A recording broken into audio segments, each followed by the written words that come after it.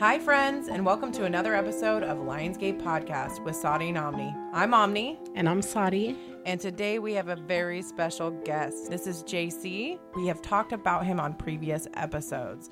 JC, you are a father, an artist, an intuitive. So first of all, I'd just really like to say thank you guys for inviting me on your show and giving me the privilege to be your first guest. Absolutely, yes. The subject that we're going to be speaking on today, I'm by no means an authority on it, and I believe in not telling people how to live their own life, but I do have a lot of experience as a parent. I'm a father, a son, and a husband, so I feel like I have an interesting perspective on this topic. Absolutely. And this episode is all about conscious parenting. First, if you want to check us out on our social medias or even check out Sadi's website to book a free consultation, go ahead and check out the link in the description that will bring you to our link tree, and it's called aceofalchemy.com/Lionsgate. JC, you also are an artist and you do music. So how can people find you if they want to check you out? So my music could be found on Spotify, Apple Music, YouTube, pretty much anywhere you find music at Wabi Sabi. We'll also be leaving the links in the show notes. Absolutely. All right. So let's get started with Sadi. What is conscious parenting?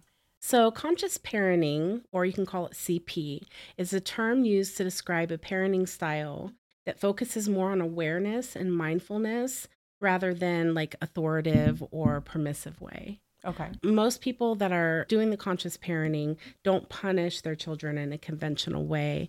They set expectations and then encourage self-regulation. Right. There's a few different parenting styles. There's many different parenting styles. Yeah. But there's a few that are on the top. The ones that the psychologists and experts all agree on, and studies have shown the worst parenting style with the worst outcomes, authoritative parenting.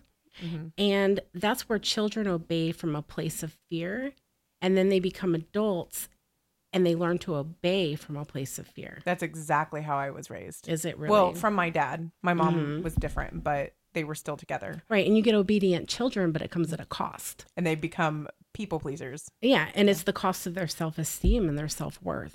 Right. It can lead to a cycle of abuse raised by fear and intimidation. And people that have been raised that way are more likely to become abusive and aggressive in life as parents. I will say that I've learned, I'm not perfect by any means. I catch myself like losing my temper and I'm like, ooh, I see my dad. And then I might take a step back to learn to get outside of my ego and then deal with it. It is not that this is like detrimental, something that, oh, well, that's the way I was taught. That's the way I am. That's not true. You can learn and build from anything. Right. And then there's the permissive parenting, which a lot of people confuse with conscious parenting. They're like the gentle parenting where there's not a lot of rules. There's really low demands on the child, and they tend to be very loving parents, but they provide very few guidelines and rules for their kids. These parents don't expect much from the kids. They don't expect mature behavior because they're not adults. Yeah. So I see the theory behind that, but they look at their child more of as a peer or a friend. Yeah. So there's some things that are really different within the conscious parenting versus the permissive parenting. Yeah. They really rarely say no to a child. A lot of times they'll use food or toys to encourage their kids and bribe them to do what they want them to do. And they teach their child that they don't need to listen to anyone. Yeah. There is no authority over them, that they are an authority to themselves. Right. So that's another way of parenting, and that's another style that some people are going for these days. Right. But that's not conscious parenting. Right. JC, I wanted to start off with, you were talking about kind of understanding yourself first as a person before preaching at your kids, basically. Correct. So I tried to develop a high self-worth and accountability. And by doing that, I practice a lot of things that revolve around self-love and acceptance. I love the saying, be the change you wish to see in the world. And I really hold that to heart. So these are things that I practice consistently. And some of the things I practice in addition to that are setting reasonable boundaries with myself and my friends. And that leads out to family and eventually with my daughter. And I think it's very important to set healthy, reasonable boundaries, and understanding yourself, you can actually set those boundaries. So then when you are reaching that line, you know that it's coming up, and you also know that you're not going to overstep. And I think that's where people make missteps, is when they don't know what that boundary is. And then also being okay with making mistakes. Yeah. Instead of looking at it as a mistake, I look at it as like a learning opportunity. And if you learn that lesson and you do it again, then it's a mistake. Yeah, that's a really good way to put that. Yeah. So I had my kids 3 years in a row. When my son was born and he was younger, I was taught to spank. I just was. And so I popped him on the butt a few times when he was a toddler. And then when his sister was a little bit older, I saw him hit his sister. And of course he's going to hit her. He's like, no, you don't do that. And he hit her. And I'm like, why would you do that? And then I stopped and reflected on what I taught him. I taught him, when somebody does something wrong, you hit them. I was like, yeah, that's not how I want to raise him. And he still remembers that too, to this day. He remembers that I spanked his butt because it was a big impact on him. And so I chose a different path. I made mistakes. I learned from those mistakes. And your kids could be grown and you could be learning from those mistakes. Like, nobody's perfect. Sometimes I'll break down and be like, I feel like I'm failing. And that's when you have the sign that you're doing what you're supposed to be doing, because you're open to feeling that reflection of being there and trying to be the best that you can be, but you are human. When I was a kid, my mom can contest to it too. I took a couple spankings too. Yeah. It's not that I'm for or against it. I personally don't practice it with my kid. That does make me think. Growing up, I was somewhat accustomed to violence, so I would act out in violent ways. But also, to touch back on self-work, some of the people that I've acted out towards in a violent manner, with some people I've actually had the opportunity to apologize and admit that I was wrong. And that's kind of a uncomfortable situation. But I think it's like a necessary thing too. And I think that's huge as an individual, to just admit when you're wrong so that you can move on. And especially with your kids, to teach them that that is a really admirable thing to do, because it's not easy. It's growing pains. And especially when you're in that authoritative role, and then you have to go to your child and say you're sorry that you made a mistake. So for a lot of parents, that's really difficult to do. But it's really necessary, because how can we expect them to do something wrong and then apologize to their friend or apologize to someone for that if we're not making those steps within ourselves? Exactly. That's kind of like the cornerstone, and what I think conscious parenting is. It starts with self-work at the end of the day. I think it's great that we're all three here today. Yeah. Because we have myself, and I've raised 3 kids, and I have 7 grandchildren. So I'm able to see it from a little bit of a different perspective now. Like, looking back on the things that I should have, could have, would have done, you know, if I knew what I know now. And then I'm able to implement that with my grandkids. Yeah. And then you're raising preteens and teenagers right now. And then we have JC coming through as a divine masculine energy, raising his 8-year-old daughter in a very healthy way. Yeah. So I think it's really cool, the energy between all 3 of us right now, coming from different directions. Oh, yeah. And coming humble. We're not coming here on a high horse being like, this is how you have to do it. This is the correct way. Like, hey, we've all made mistakes, and we're here to talk about them and hopefully help others learn from them like we're learning from them. Exactly. So I agree. That's beautiful. And I think that's huge going into some of the topics that we'll probably be touching on today. Know yourself and accept yourself, and you'll be able to do the same with the people around you. Yeah. Oh, yeah. So, Sadi, you made a post on Facebook. The question I asked was, what's one thing you wish your parents would have done differently when raising you, and why? And the second question was, if you're a parent, knowing what you know now, what is one mistake that you made or one thing that you would have done differently? And so it was really crazy, the answers that I got. Yeah. The first answer that I got was, I wish my mom would have loved herself more. And that hit me really deeply, because when I was raising my kids, I didn't really have a lot of self-love for myself. I was in a really abusive relationship, and I was working all the time, and I didn't love myself back then. And I was setting that example for my kids. I think it ties perfectly into this discussion about self-work, because when doing the self-work, it ultimately leads to self-love, because any path you really go down to, eventually I feel like you find love. Yeah. And your kids are grown now. And even though they're not little kids anymore, they're still your kids. And even though they're adults, they can see the person you've grown into now, and how beautiful it is to watch you be in a loving relationship and having love for yourself. Right. And I think the way that I looked at it back then was, I'm doing a great job with my kids because I love them so much. I've been there. Everything I did for them. And I was like, I don't care about myself. And I would say that. Like, I would say, I don't care about myself as long as my kids are good. I'm good. Yeah. So there was not a lot of healing within myself. It was all of that was put onto my children. And when you really think about that, that can be damaging for a child. Yeah. To put all that pressure on them that if you're okay, I'm okay. Instead of the other way around. So if my kids were doing well in school and they were doing sports and they were making good grades and their teachers were talking good about them, I was okay. It would make me happy. But if they weren't these perfect children, then they were in trouble. They would see mom upset. Then I would be really upset because my whole world would fall apart if I thought my kids weren't doing okay. Right. So I've been there personally. And then they see their mom not having time or love for herself. And that's the person they're looking up to. So that hurts them to see you be empty in a sense. I've been there too. So I'm relating to you on this. Also, even being in a relationship that's no longer positive. And I'm speaking for myself too. Yes, work on a relationship. Try to do your best to make things better. But if you both are not in a good place and you're no longer serving well together. Yeah, and that part too. Like I was in a relationship. I knew it wasn't a good relationship, but I was like, well, at least the kids have a dad and, you know. But then they're looking at that like, is that what a loving relationship is? Yeah, and that's one of my biggest regrets when I look back is that I didn't get out of that relationship way sooner.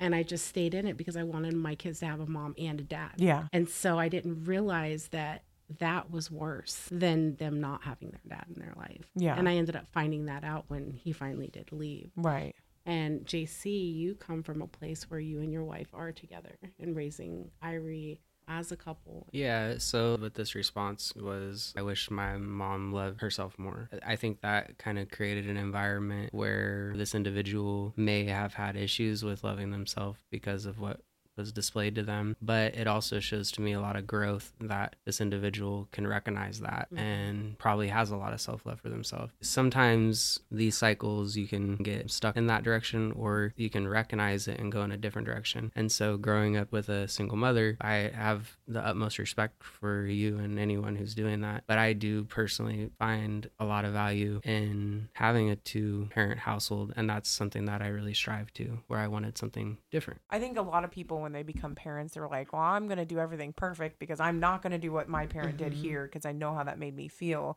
And then when you start making mistakes, almost like you're a failure because you're like, well, my parent did this or my parent did that and I never forgot it. It's like, dude, we're all going to do something. Well, we're all going to mess up our kids. It doesn't matter how conscious we are or not. But I think a part of conscious parenting is realizing when you make a mistake and consciously thinking about it. If anybody knows anything about shadow work, we just did an episode, our last episode, it was about shadow work. Episode 21. When you're doing shadow work, the things that trigger you and irritate you the most are the deepest things that you need to work on, right?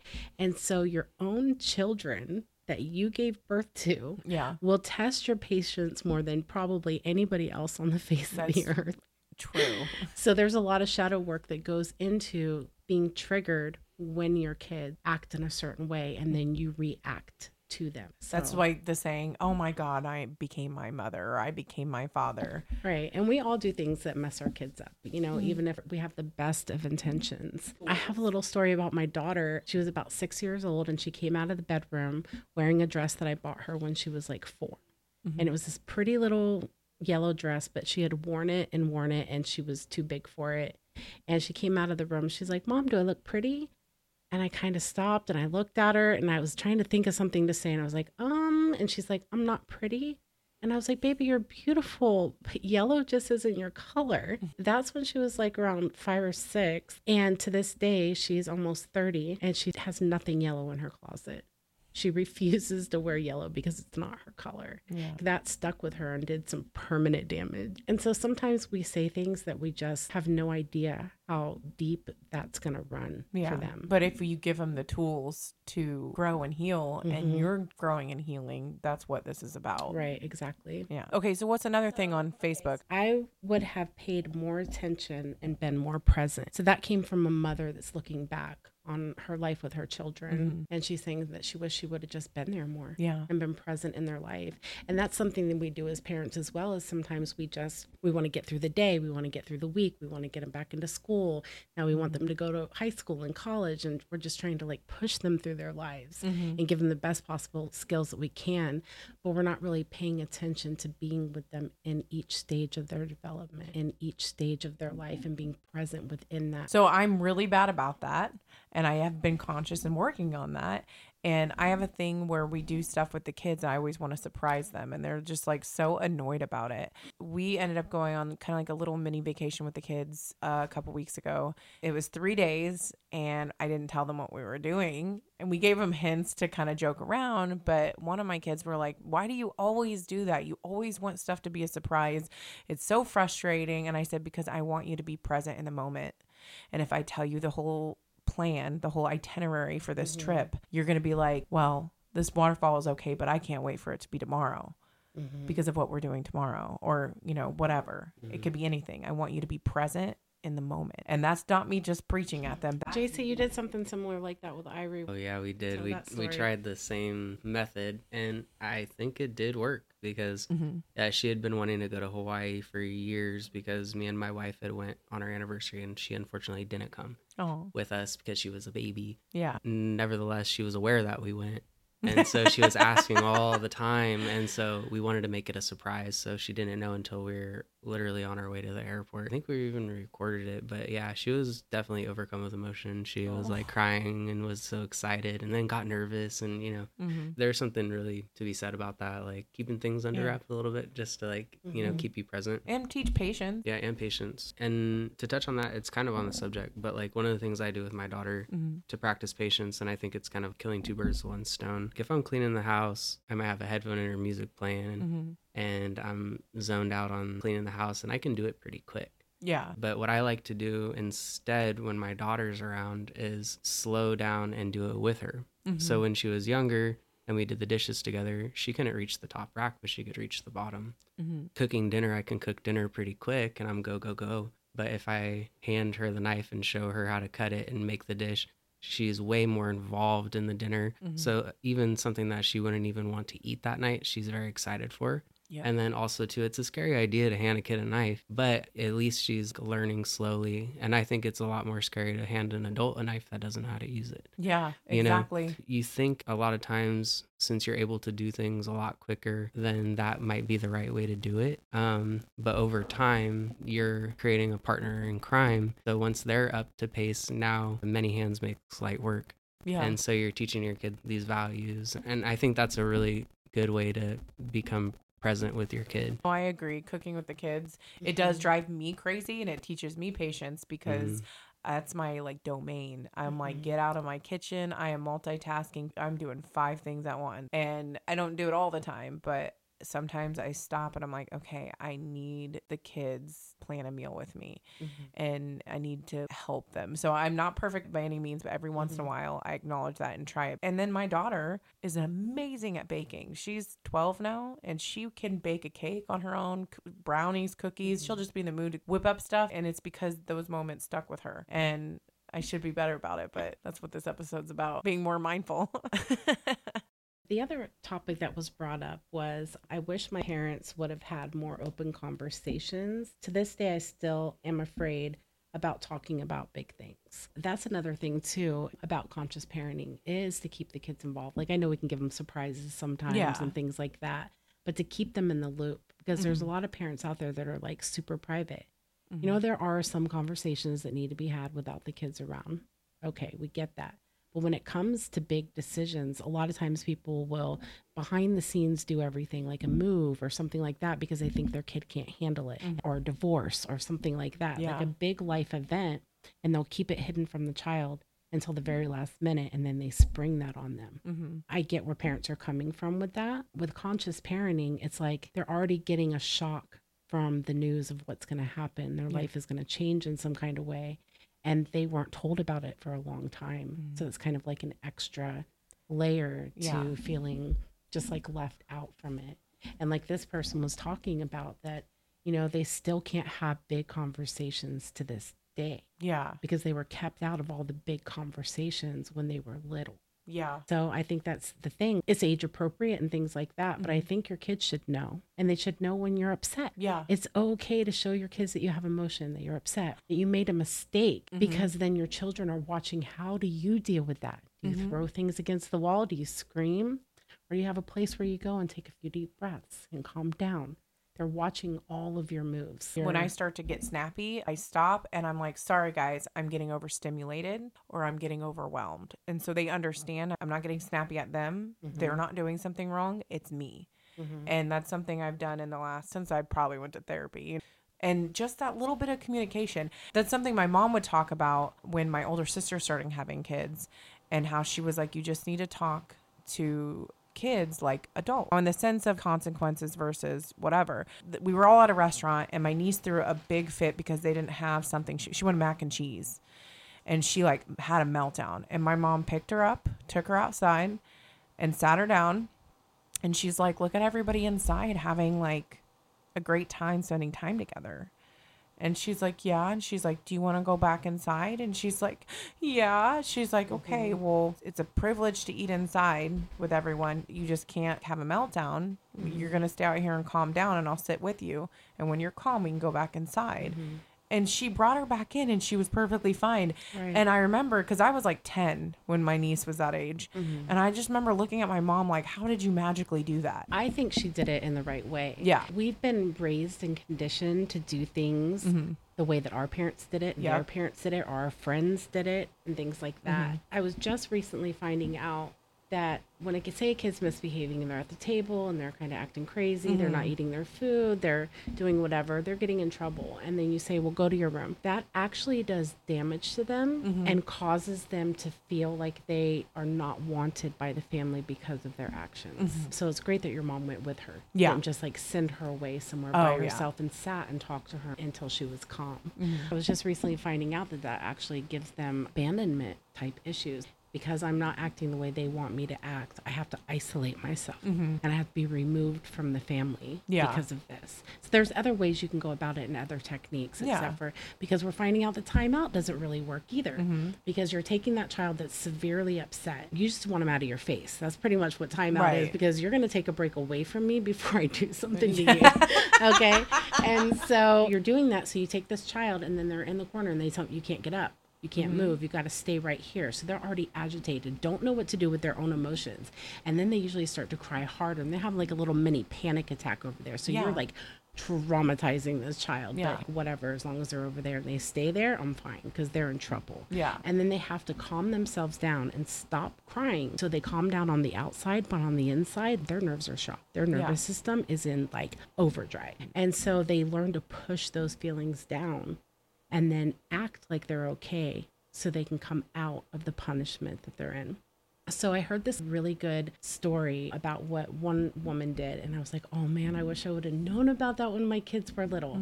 She got a bean bag and she filled it with lavender and all kinds of just really good smelling, calming herbs and stuffing and stuff like that. That's a great idea. And she made this little place in her living room that it was the meditation corner, the calm down corner. And so when her daughter wasn't upset, she was like, mommy's going to make a spot and you're going to make a spot.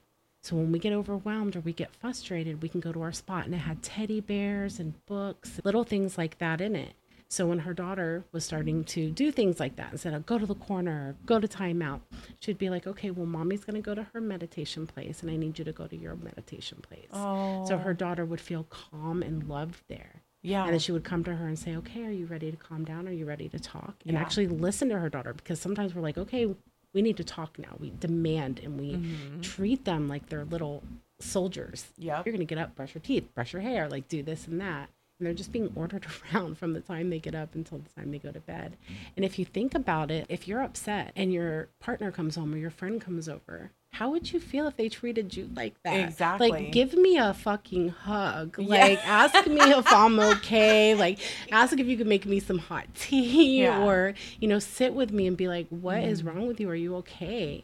You know, and we have a tendency to not do that with our kids. We just get mad at them. Especially when they're young. And then by the time they're teenagers and they don't want to talk to you anymore, you wonder why. It kind of ties back to self-work And I think one of the things to focus on is self-control and recognizing that when your kid is going through something like really wanting the mac and cheese at the restaurant that's not there, you have to be able to recognize that's the worst thing that's ever happened to this kid at this moment. Yeah. The worst thing that's ever happened to someone is still the worst thing that's ever happened to them. So for you, you might have like a higher tolerance and threshold, like maybe you unfortunately lost a loved one or something, and that's the worst thing ever. But at the moment with this kid, up until that point in life, it was that mac and cheese in the restaurant. Yeah. And so I do think it's really important not be so reactionary, and tying back into the self-work, just being able to have that self-control to not react. Yeah. Because you need to be calm in situations that do require you to react under pressure. And if you're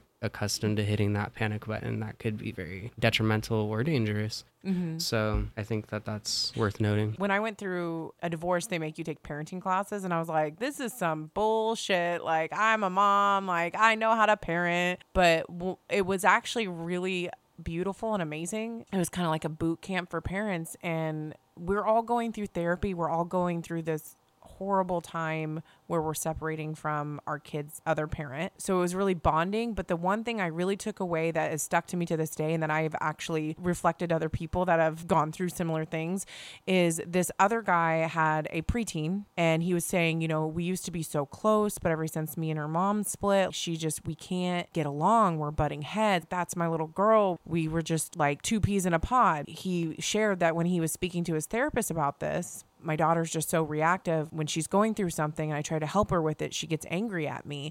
You know, I'm a fixer, which I'm a fixer. And he's like, when a wall falls down in my house, I'm going to fix the wall. I'm not just going to leave it there. And the therapist said, is your daughter a wall? And to this day, that has helped me be such a better parent, because I now have a preteen, and this is 3 years ago. And I look at my kids and I say, is this something that you want to vent about? Or is this something you want to brainstorm and find a solution for? And a lot of times when I thought it was finding a solution, they just wanted to vent. And I do the same things to my friends as an adult too. So sometimes I catch myself being that fixer, and I'm like, hang on, are you just wanting to vent? And that's so important to listen. And I'm a talker, you know this about me, and I'm a fixer. So having that analogy said to me has helped me become such a better parent in my eyes, and hopefully my children can help me connect to them better. So like you were saying, not be reactive. Sometimes you just have to sit there and listen, and that helps better than anything. Anyways, okay, next Facebook post. So there was somebody that said, I wish my parents would have been more supportive of my artistic inclination. When I was about 8 years old, I asked my dad to show me how to draw mountains, hills, and landscape.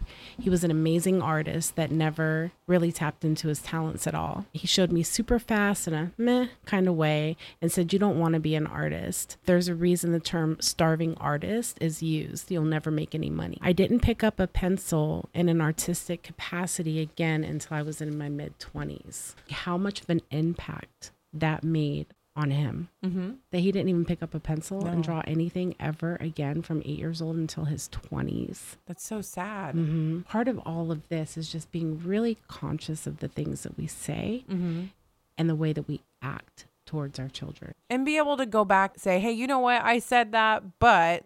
And there's some things you can apologize for, and then there's some things you just can't take back. So that's why it's so important to really regulate your emotions and really think about what you're doing as a parent, so you're not planting these seeds of like doubt and stuff like that within your kids. Just because you couldn't do something doesn't mean that they can't. Yeah. Because there are very successful artists. And a lot of people made comments and wrote in, and I didn't see one comment that said, I wish I would have been hit more. Yep. I didn't see one comment on there that said, I wish my parents would have been stricter with me. Yeah. None of that. Nope. That goes to show something right there. Yeah. They just want you to be present. I just want you to be I wish my parents would have been there more for me. I wish they would have paid more attention to me. The time that you spend with your child. I look at that too. We're only responsible for them for a very short amount of time, for teaching them the tools to go out in the world on their own. And 18 years seems like a life sentence to a lot of people, but when you think about your babies and your children that you love, it's not that much time. My son is 13. I have 5 more summers with him, maybe like 4. I'm going to force him to go to every family thing because we take a lot of little summer trips to the beach or to the lake or whatever. It's family time. And then he can say he doesn't want to go. And that's not not bad, but that's not that much time. Right. Well, I was listening to this psychiatrist recently, and she was talking about how sometimes as parents, we just think we know what's best for the kids, right? So we have their day planned from the time they wake up till the time they go to bed, and it's go, go, go, go, go. This one woman, she had a lot of money, and she took her kids on vacation to Disney.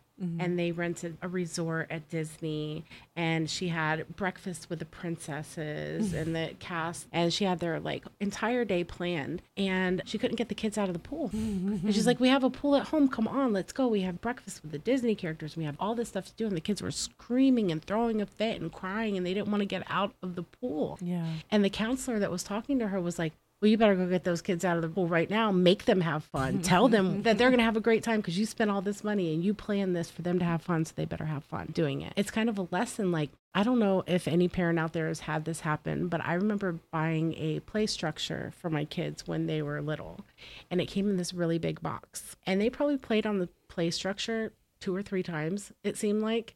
But that box got so much use. I paid $500 for this thing, right? And they painted it. They made a playhouse out of it. When it started to fall apart, they used it like to go down the stairs. Oh my God. With, so they could like slide down the stairs on it. This box lasted forever. And they found so many different things to do with it. And I was pissed off. I was like, are you guys serious? Like, go outside and play on the play structure. And they're like too busy playing with the box. It's like cats. You know? And then I have the nerve to get mad. Yeah. Because they're not doing what I said I wanted them to do to have fun on. Exactly. That's funny. So to that point with this individual who mentioned that they wish that their father was able to kind of teach them more the story about the box and stuff like that. It's my personal belief that this realm that we're in is here to teach us lessons.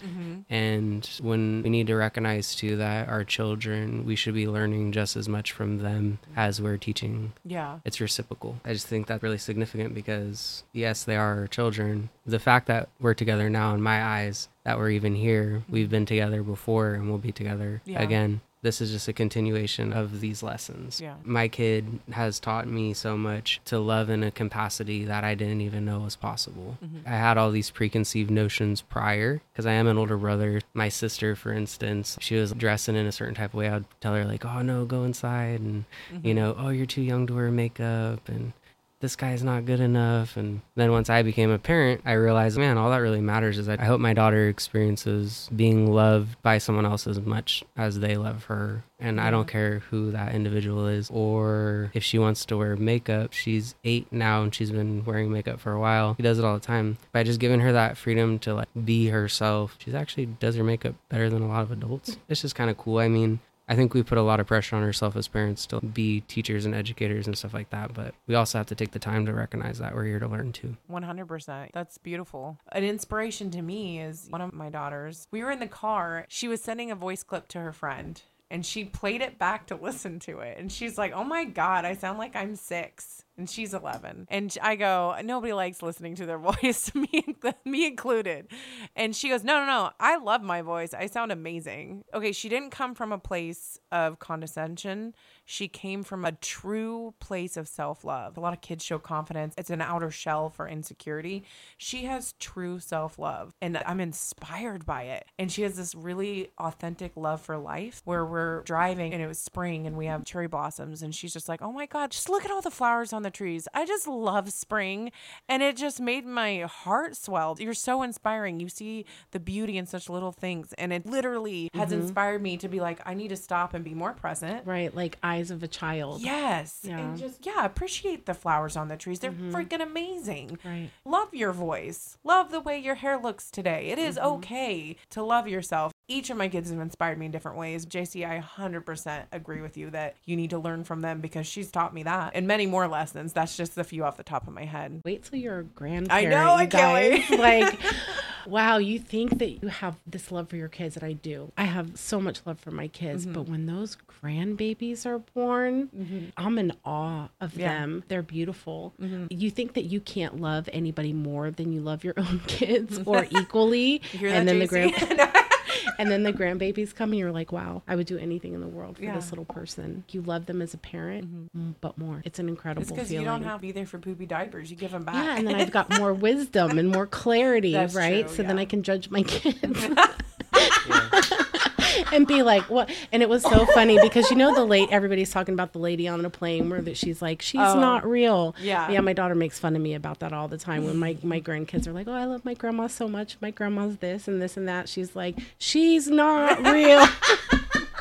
She's like, my daughter's like, she was not like that when I was little. I know. And I'm just sitting over there all sweet, like, no, it wasn't that bad. Well, okay, so JC, it kind of ties into a topic that I know you want to touch on is generational attributes. We hear about generational curses, but you had a really cool flip to that. Yeah, so what I understand is you're doing shadow work, you're dealing with a lot of traumatic experiences in your lifetime. But then you also start realizing that they're intergenerational. And this is a very important thing to note. But also on that same coin, there's a very beautiful side. A good example of this is my grandmother. I really got to sit down with her and she expresses to me that she's been writing music and poetry for years. And then my mom in private had done the same thing, and me as well, recording music and still writing poetry too. And then it comes out, I find my daughter doing the same thing by herself. The fact that we're here, we come from very resilient, creative, beautiful, amazing ancestors that we call upon when we need guidance. And I just want to extend the reality that our practices that we're doing today in the future will be those ancestors being called upon. Oh, I got so many goosebumps. We're planting seeds to trees that we're not going to be able to see fully grow, but we can be rest assured that our future generations will be able to enjoy those fruits for sure. Yeah. And so it really does start with you. That's such a great way to look at it too, because it's really easy to focus on the negative. And when you focus on the negative, you spread that to other people and especially your kids. Right. And I know I've had to be mindful of being like, okay, well, what's the positive thing? You know, we talked about the kids getting off the bus and the first thing they want to say is what bad happened that day. So I then in turn was like, name me 3 things that are happy. I'm saying that to them to help them see the positive things, but then I have to stop and look at myself and reflect and be like, do I do that? We can look at anybody in our family and be like, oh, well, they're an alcoholic or they're this or that or the other thing. But actually looking at the positive traits that they have as well is really important. Not to just see the bad in things, to actually look at the great qualities. So a couple will split up and the mom or the dad will badmouth the other one. All you're doing is hurting the child because whether you like it or not, that other person is half of that child. I think that's parental alienation is such a big thing because it really does damage the kid. So I can look at my son and be like, oh, you get that from your dad in a positive way. Say it in the positive instead of the negative. Exactly. Like, I've seen people do that to their kids and they're like, you get on my nerves. You're exactly like your dad. Yes. Or they'll say some things like that. And how damaging is that? Okay, friends, we're going to pause right here for part 1, but don't forget to subscribe for when part 2 comes out and for all current episodes of Lionsgate Podcast with Sadi and Omni.